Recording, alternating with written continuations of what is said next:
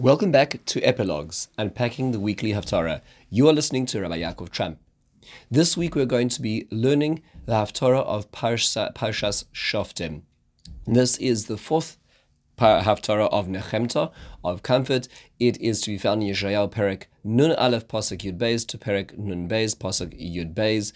It is a total of 24 psukim. Let's take a look at it in pieces and then consider some broader points to ponder. The first few psukim from Pasuk Yud Beis to Tezayin deals with HaKadosh Baruch Hu describing that He is the comforter of Israel. Anochi hu menachemchem. I am going to be your comforter. Hashem reminds Yeshayahu that He'll comfort them and him and the tzaddikim that they have little to worry about. He tells them they should not worry about the humans who will wither and disappear, all the terrible oppressors, the Hamas HaMeitzek. He describes how people forget Hashem's salvation and they worry about the coming siege, but the siege will not come because HaKadosh Baruch Hu will be there to protect them. He describes how the exiled one will no longer wander and the deathly ill will no longer die, and asks them, why is it that you are worried? Why is it that you're concerned? HaKadosh Baruch Hu plants the Torah in our mouths as He protects us and He returns to Zion, to Tzion, when all the nations will declare, Ami Ata, you are my nation. A few just a point to ponder is, what is the context of this statement? Why is Hashem making this statement? So it requires us to actually reverse a paragraph in the Navi, in Yeshayahu. The previous paragraph actually describes a question or a statement made by Yeshayahu, where he is turning to Hashem and says, it is time for you to get up. Uri liv shi'oz zroya Hashem uri kimei kedem. Wake up. It is time for you to save, to bring about a salvation for Israel. The response to that is HaKadosh Baruch Hu coming and saying, I will be menachemchem, which is, I'm going to be your redeemer and your comforter, which is the beginning of our Haftorah as well. It's worthwhile noticing over here is that who is it that Yeshayahu was addressing there? It's in a feminine term. The Malbim explains that Israel is arguing with Hashem, saying that Geula should come soon, and Hashem is saying that we aren't deserving of it yet. There's a famous story told in the community, the large Jewish community in Eastern Europe of Brisk, where they initially wanted to have the Beis HaLevi, Rav Yosef Dov Soloveitchik Zecher Tzaddik Livracha, to be their Rav. The Beis HaLevi turned down their bid, but the representatives from Brisk came back to the Beis HaLevi and they made the following statement. They said 25,000 people in Brisk are waiting for you to be their Rav. Will you turn them down? At which point the Beis HaLevi got up and accepted the position and became their Rav.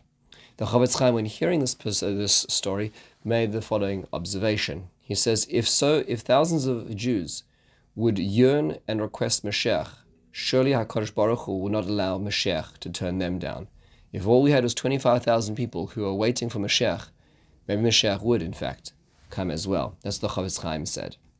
We move on to the next stage of the Haftarah, which is Psukim Yud Zayin to Chaf Gimel, already the latter half of Perek Yud Nun Aleph in Yeshayahu. In this, we hear words which later on Rav Shlomo Alkabetz will use in the Lachadoidi, His oireri, kumi Yerushalayim. Wake up, get up, Yerushalayim. Asher shasis miyad Hashem es kos chamaso. You have drunken the chalice, the cup of anger, is kuba'as koisatarela shasis matzis. And you have sucked dry the cup of bitterness, of poison as well. And it describes that there's no one to look after you. Your children aren't leading you. No one will be able to take care of you. You've suffered twice over. Shtaim hinei koraisayech.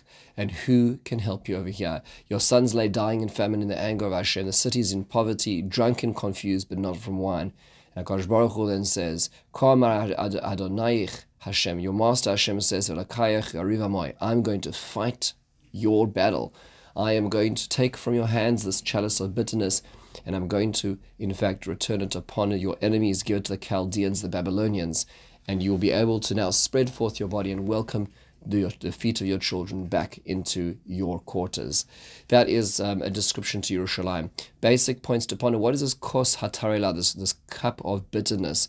The Dad Mekra explains that in those days, condemned men, people who are guilty of capital crimes, would be forced to drink this kos tarela. What is it, kos tarela? It would be a mixture of alcohol and poison, and that would be their death sentence.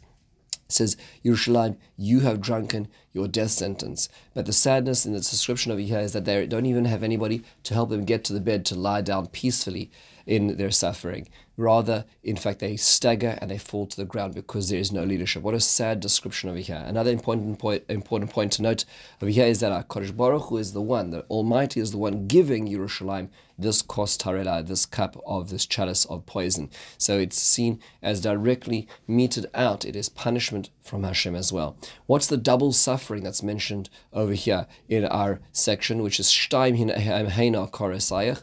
What are we referring to? The Malbim says it refers to the sword on the outside and the sickness on the inside. We're talking about a system, a situation of siege as well. Rashi says, Mi anachamech, who will comfort you? Mi avila lenachamech. Who can I bring you to comfort you? V'lamar af uma ploinis hi laksa dugmosayach. Can there ever be anybody who can comfort you because nobody has been through the suffering that you have been through? You know that in history, Jerusalem has been conquered 44 times. 44 times Yerushalayim has been conquered by different nations. Which other city in the world has been conquered that amount of times that can give comfort? When the old city was captured by the Jordanians in 1948, only a few dozen soldiers were there left protecting it. The Jordanians were so embarrassed that such a small band could inflict such destruction in their defense of the old city that they gathered all the male inhabitants, the regular people, the elderly, the young who are remaining in Yerushalayim, and which was about 300 men, to parade them back into Amman as captives of war, pretending they were soldiers, because how could it be? How could it be that the city was defended by so few? This is Mi Anachamech. Has there ever been any kind of resistance like that? Has there ever been such a situation like that of Yerushalayim? Now moving to the next part of the Haftorah, which is the second parak from Pasuk Aleph to Vav, in which HaKadosh Baruch Hu now says, Uri livshi uzeich Tzion. Tzion, that's Mount Zion, which is the neighboring mountaintop to Har HaMoriah. That's the way the Armenian quarter is built on Har Tzion today. So Tzion, that it's a higher mountain than Har HaBayis. As you go up from the Kotel to the Armenian quarter, which is where Har Tzion is built on.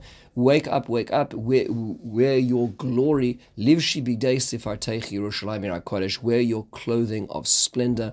Get up, hisnari me'afar kumi, again words Rav Shlomo Alkabetz will use later on in Lachadodi in addressing Yerushalayim. Wake up from your slumber, get up from the dust, and now make your mark. And HaKadosh Baruch Hu says to them, you've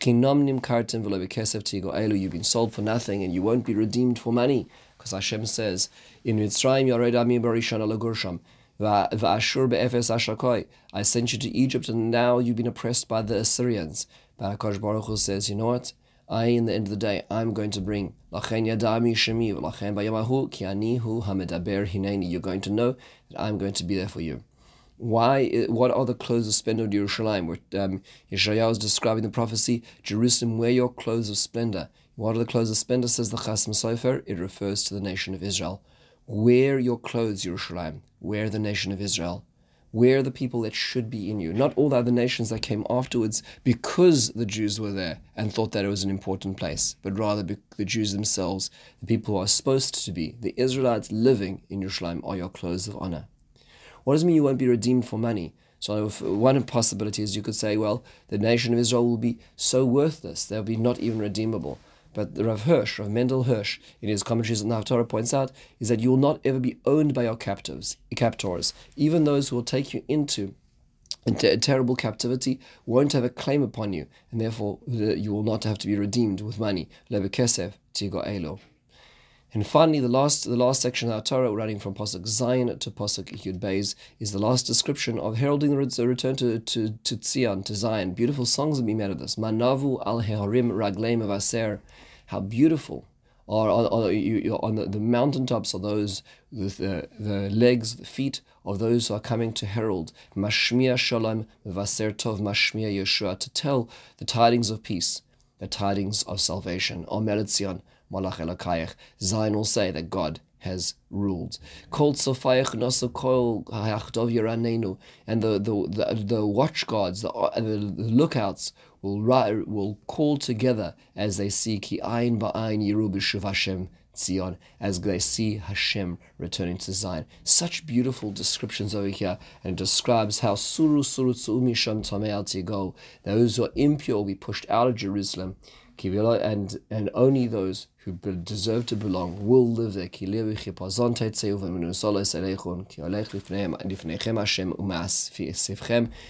Hashem will gather you in as well. One last question to think about this Haftorah, which I think is very important and central to this Haftorah, is that Yeshayahu is mourning Yerushalayim while Yerushalayim is still standing.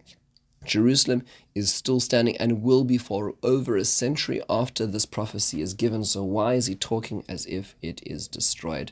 The first possibility is that during the times of Yeshayahu, Yerushalayim was almost very close to have been captured by the Assyrians. The Assyrians had exiled the northern kingdom of Israel.